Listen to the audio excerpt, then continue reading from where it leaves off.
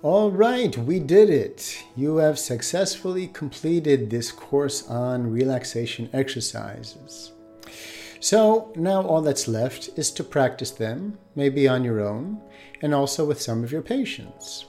And again, it's important to remember none of these exercises are a means of therapy itself or a replacement to therapy, meaning that the patients should not expect that these exercises work every time or relieve them of all tension, but rather are an aid to try to use, sometimes to diminish the amount of tension they're experiencing. So I hope you've enjoyed this short course. And once again, I invite you to leave your questions or comments in the comments section below. And finally, I hope to see you in another course soon.